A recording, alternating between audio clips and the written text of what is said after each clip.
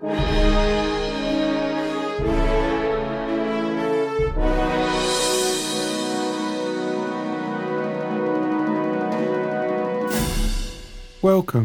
You're listening to Mark and Jackie's Wildlife and Photography podcast. Explore and learn about the natural world and how to take pictures. This podcast is all about photography. Our aim is to help you improve your pictures. It doesn't matter what camera you use. We want to stimulate your creative side, get you taking pictures that you will want to share with other people.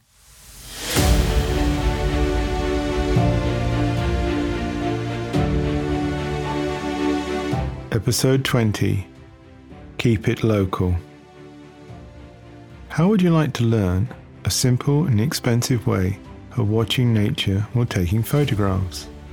If the answer is yes, we may have the solution for you. If you're not that bothered, oh well, try and find another podcast. This is not going to save you money. The secret to visiting places to take pictures or just to watch nature is don't go anywhere. Yep, that's right, keep it local. Just stay close to home. I know it sounds very boring, doesn't it? But it needn't be. All you have to do is to take the right approach. I'll grant you it's possibly not going to be as exciting as somewhere new might be. After all, who doesn't want to venture into the unknown? To seek out new picture opportunities, explore strange new worlds, to seek out new life and new civilizations, to boldly go where no one has gone before. Right, that's got that out of my system. Now for the interesting bit. New places you've never visited before. Is it a different level to keeping it local? Especially when your destination has a reputation for the spectacular. The first time we went to Kenya together, we planned the trip for about a year before finally boarding the plane. A 3-week safari in the Masai Mara. Jackie was a bit more laid back. She had visited before, but for me it was my first time. I was like a kid waiting for Christmas. It turned out to be an amazing trip, memorable wildlife encounters, bringing back some amazing pictures. One thing about the new is it can be overwhelming at first. You feel like you're on a merry-go-round. Everything is a constant blur. It wasn't until perhaps the 3rd week when I started to appreciate our surroundings, catching small glimpses into what the Mara was all about. It took me that long to get over the "it's an elephant" moments. As the novelty wears off, or maybe I should say down, you start to notice the countryside and its wildlife.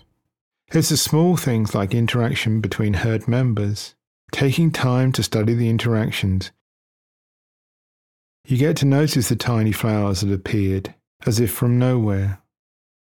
The plants had always been there, but I just failed to notice them. The place is becoming local. We don't live in the Mara, but we have nature and wildlife nearby. We visit it a lot more regularly than the Masai Mara.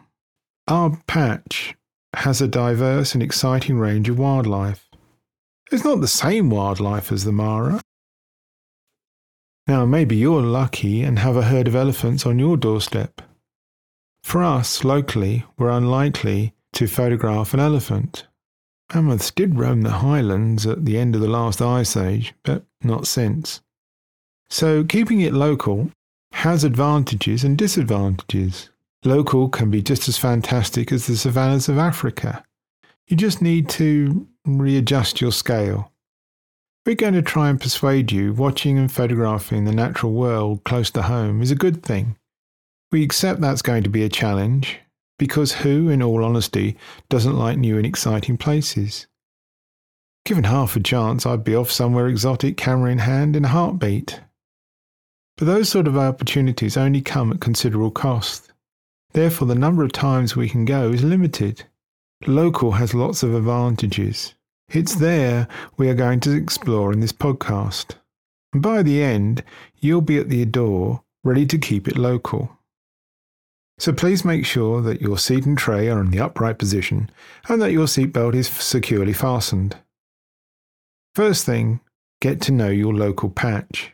Everybody has some nature or wildlife, on or very near their front door. Now, full disclosure, we're lucky we live in Scotland. It has some of the most diverse landscapes in the whole of the UK. That's something we should be bragging about, as the UK has one of the most nature-depleted environments in the world. Hopefully where you live is one of the 189 countries that manage to do better than the UK, and your local patch will be fuller of wildlife and nature, all just waiting for you to discover. Different habitats create homes for different species. You need to think about how many different habitats are local to you. We have mountains, wooded rivers, straths, freshwater, sea lochs, all within 30 miles of home. This sheer variety of habitats provides a home to enormous numbers of species. Scotland has upwards of 6,000 known species that call it home. The law of averages says we must have at least 1,000 species on our doorstep. When you think about it, we can probably only identify about 1 to 200 at the most. Only 10% or less of what is living on our doorstep. If you're not living in Scotland, you may not be quite so lucky. But at a guess, I reckon most people will have a few hundred species, if not the thousands, on their doorstep. It's just a case of visiting different habitats and looking about. Do you live in an urban area? I'll bet you're thinking, I don't have any nature around me. Well, think again. Look around you. With a bit of looking, you should be able to find plants and animals that make their home in our urban worlds. Nature is not going to let those rich pickings, even the most seemingly inhospitable places, not have a colony or two of exploiters. You may think it's impossible for anything to do with nature to live in your local patch. Our cities and urban spaces are now so large and numerous that they are squeezing our wild lands and the animals into smaller and smaller areas. This has meant that many of what we class as wildlife has now moved into our cities to share our lives. Many of our cities now have a resident population of top predators who have moved in to take advantage of the things we throw away every day. The skies above your head may host birds of prey, hunting pigeons. Those pigeons are so numerous because they feed on scraps of burger and chips we discard by the ton every day in our urban areas. Venture out after dark, remembering to be careful of the human predators that stalk the night. You'll find at the turning of the day a night shift is just starting. Animals that have roamed the streets by day are resting, and a new ecosystem is starting. It's shift in the city that doesn't sleep.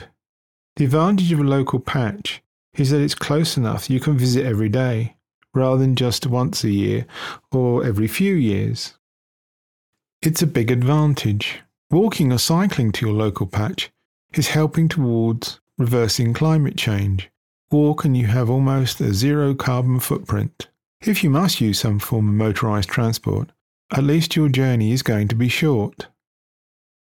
It can't be said often enough, being familiar with a habitat gives you a tremendous advantages over somewhere new. Visit regularly and you build your knowledge about what and where you will see things. You grow familiar with your environment. Familiar is helpful. It allows you to spot changes a lot quicker than if it's all new to you. As a species, we're not great at detecting changes in our environment.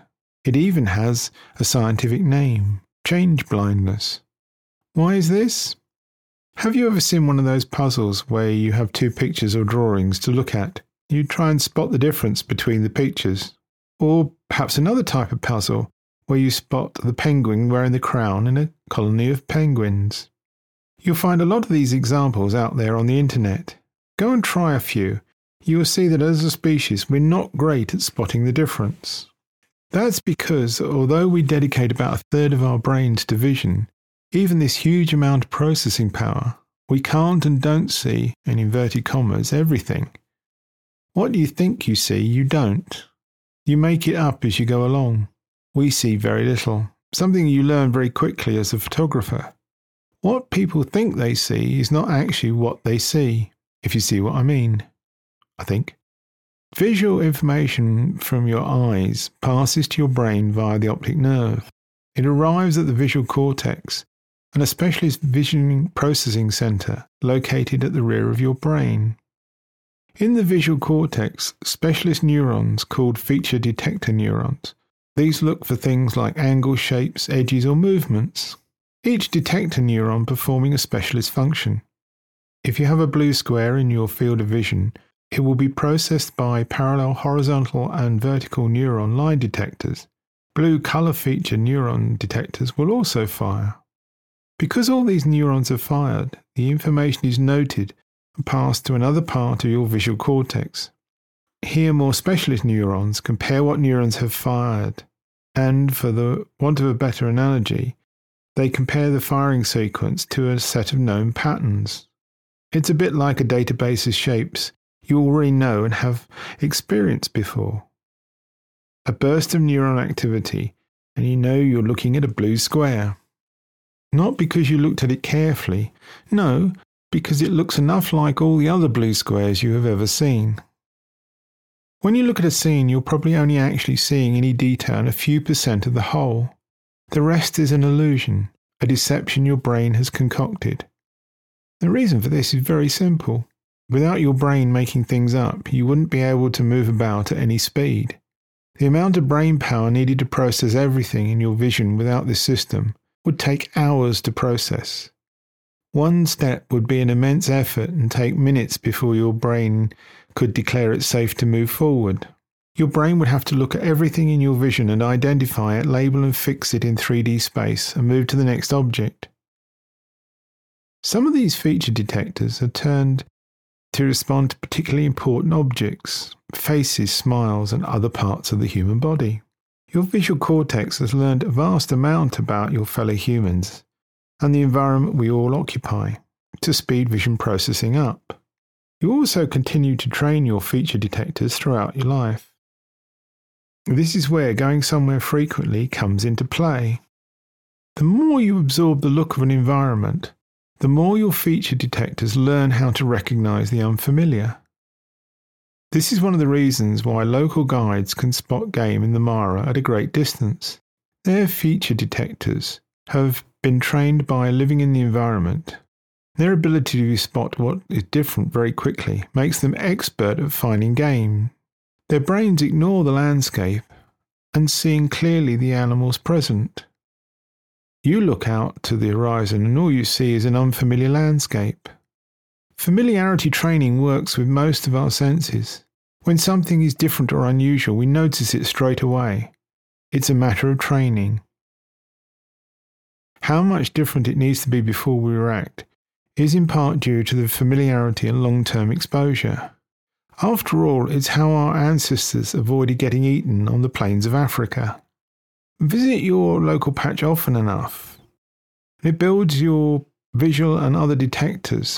Being attuned with the environment helps you spot new things. As well as getting to know your patch physically, try and read up about what you expect to see. Get to know the flora and fauna you can encounter while on your patch. Get to know the seasonal changes. We have a temperate climate in the UK, with 4 distinct seasons. Autumn is a season for change. Deciduous trees lose their leaves at the onset of the colder weather.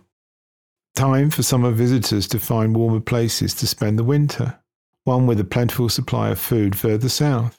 At this time of year, the winter migrants start to arrive from the colder northern lands. If you're a bird watcher or a bird photographer, get to know what species of birds are likely to be seen. A good example are the redwings, a small thrush, a visit to the UK in winter. It spends the summer breeding in Iceland and Scandinavia. Because it feeds on insects and berries, it needs to migrate south to avoid the harsh northern winters.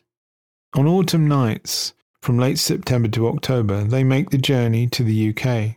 During the winter, they're a common bird roaming the countryside looking for berries and the last of the remaining insects.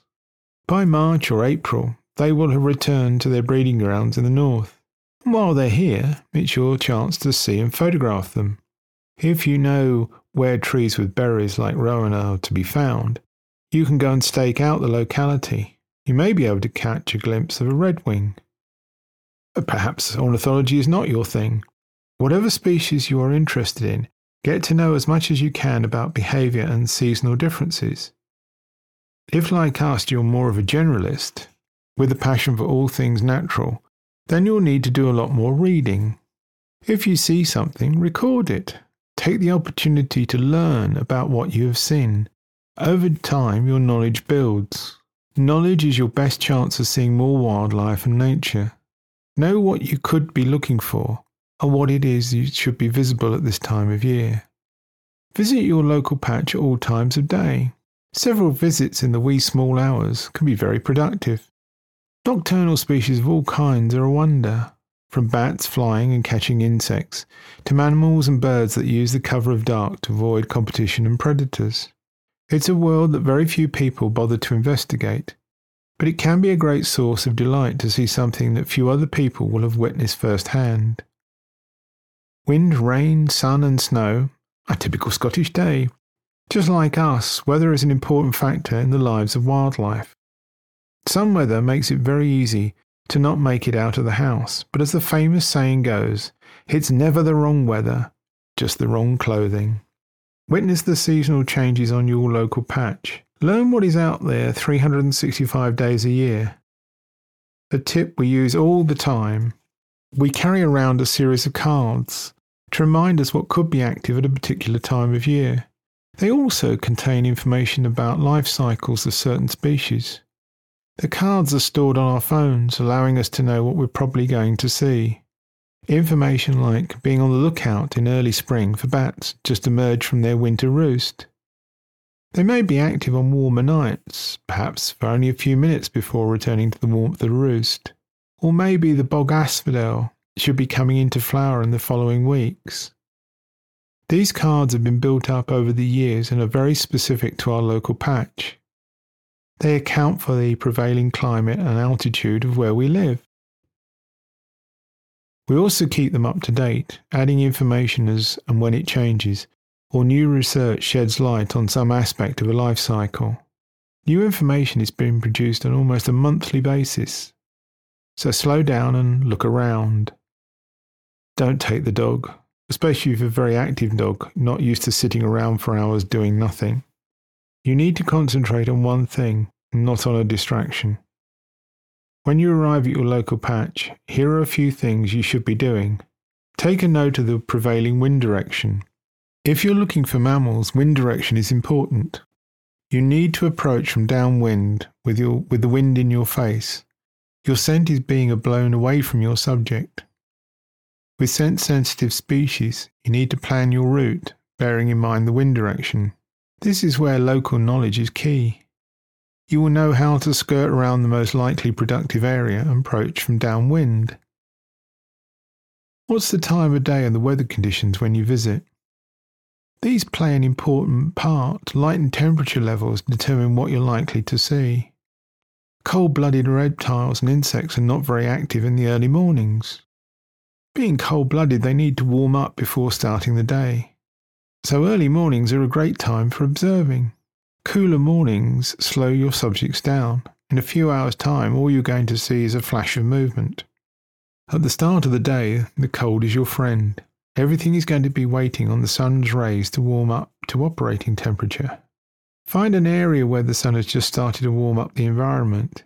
You may find insects or reptiles sunbathing, overcoming the cold of the night, getting up to temperature to start the day's activity.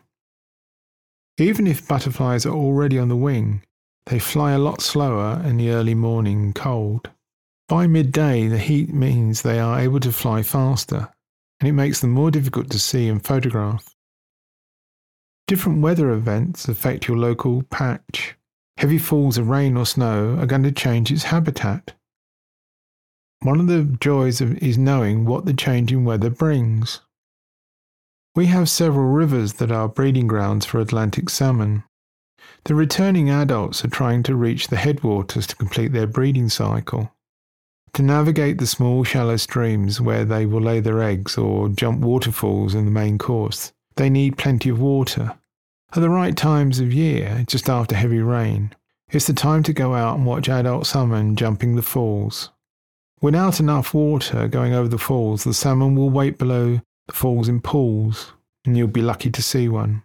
Geology, by which I mean the structure of the earth on or beneath its surface, is an important factor in the topology of your local patch. Geology determines soil type. It also determines its altitude. This influences the length of the season, its rainfall. All this influences the flora that grows there. Knowing what plant is growing can be vital, not just because you want to photograph the plants, but in the animal kingdom, many species have developed a relationship with plants. In some cases, you find a species has a preferred food plant. To make sure the offspring have enough to eat, adults will lay their eggs only on one species of plant. Availability of certain plants can be key to work out where to look. Identification is the key. Knowing what grows where saves you a lot of time and effort. Where we used to live, we wanted to photograph the brown hair-streaked butterfly, which are quite rare in southern England. A wood near Oxford is well known for its population of hair-streaked butterflies. It's a wood we used to visit regularly, local to us. The larvae of these butterfly species feed on blackthorn and wild plum, both of which grew on the site. But the butterflies tended to confine themselves to just a small area of the wood. At the right time, when the adults were on the wing and it was going to be a fine day, we would either arrive early or stay late into the evening. The coolness of the start and finish of the day gave us the best chance of butterflies being a bit slower. Knowing the reserve meant we knew where we had the best chance to photograph the adult butterflies. Countless visits had given us the knowledge to increase our chances to see and photograph these rare butterflies. We've looked at the benefits and some of the problems with keeping it local. You should now have a few ideas about where you could visit on a regular basis. After all, it's not like you must abandon all other trips you take. Local is an addition to those trips. It keeps you fresh and looking about. You get to practice your observation and identification skills, and to take a lot of new pictures. Local is a place to try something new, to experiment, do something you've not tried before. If it's not 100% success, you get to try again on your next visit, or learn from your earlier visits and try something different. Better local than on a once-in-a-lifetime trip and getting it wrong. In most cases, local is not going to be as spectacular as a planned expedition. Probably you're going to be working on a whole different scale. New finds on a local patch are rarely going to get the adrenaline pumping like a cheetah hunt. Having said that, I still get an adrenaline rush when the unusual wanders into our garden. After 6 years of seeing badgers almost every night, I still get excited watching the lives of wild badgers unfold. If you're into conservation, look out for citizen science projects. Here in the UK, wildlife organisations ask for help from the public in the gathering of scientific data. Some are surveys you can conduct from your dining room, recording bird numbers visiting your patch. This survey is conducted every year by a large number of people. It gives organisations an opportunity to monitor wild bird life numbers. If you're not into citizen science, how about volunteering? Many of the guardians of our wild spaces rely heavily on volunteers to carry out maintenance and other much-needed work. If you want to work out and help at the same time, go do some physical work that will help your local environment. Why not cancel that gym membership altogether? Buy yourself a camera and a range of lenses, put it all in a large rucksack, and then go and photograph small wildflowers all day in the pouring rain. Think big heavy pack, long walks, squatting down to look at every flower, crawling on the floor, a bit of yoga stretching to avoid damaging the local environment, lifting the heavy pack from floor to shoulders, all the whilst wearing full waterproofs.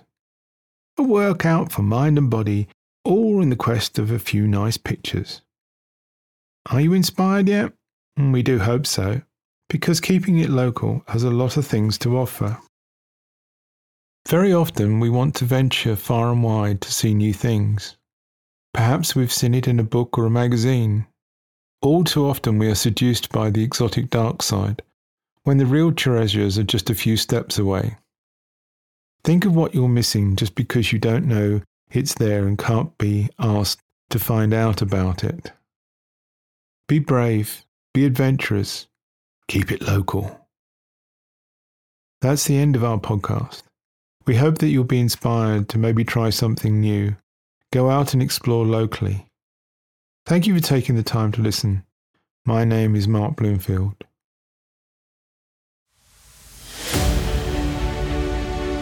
You've been listening to a wildlife and photography podcast, produced by M&J Bloomfield. For more information and details about us and our work, visit our website at mnjbloomfield.com. Thank you for listening, and we hope you'll join us again soon. Anishin Mushin Lat.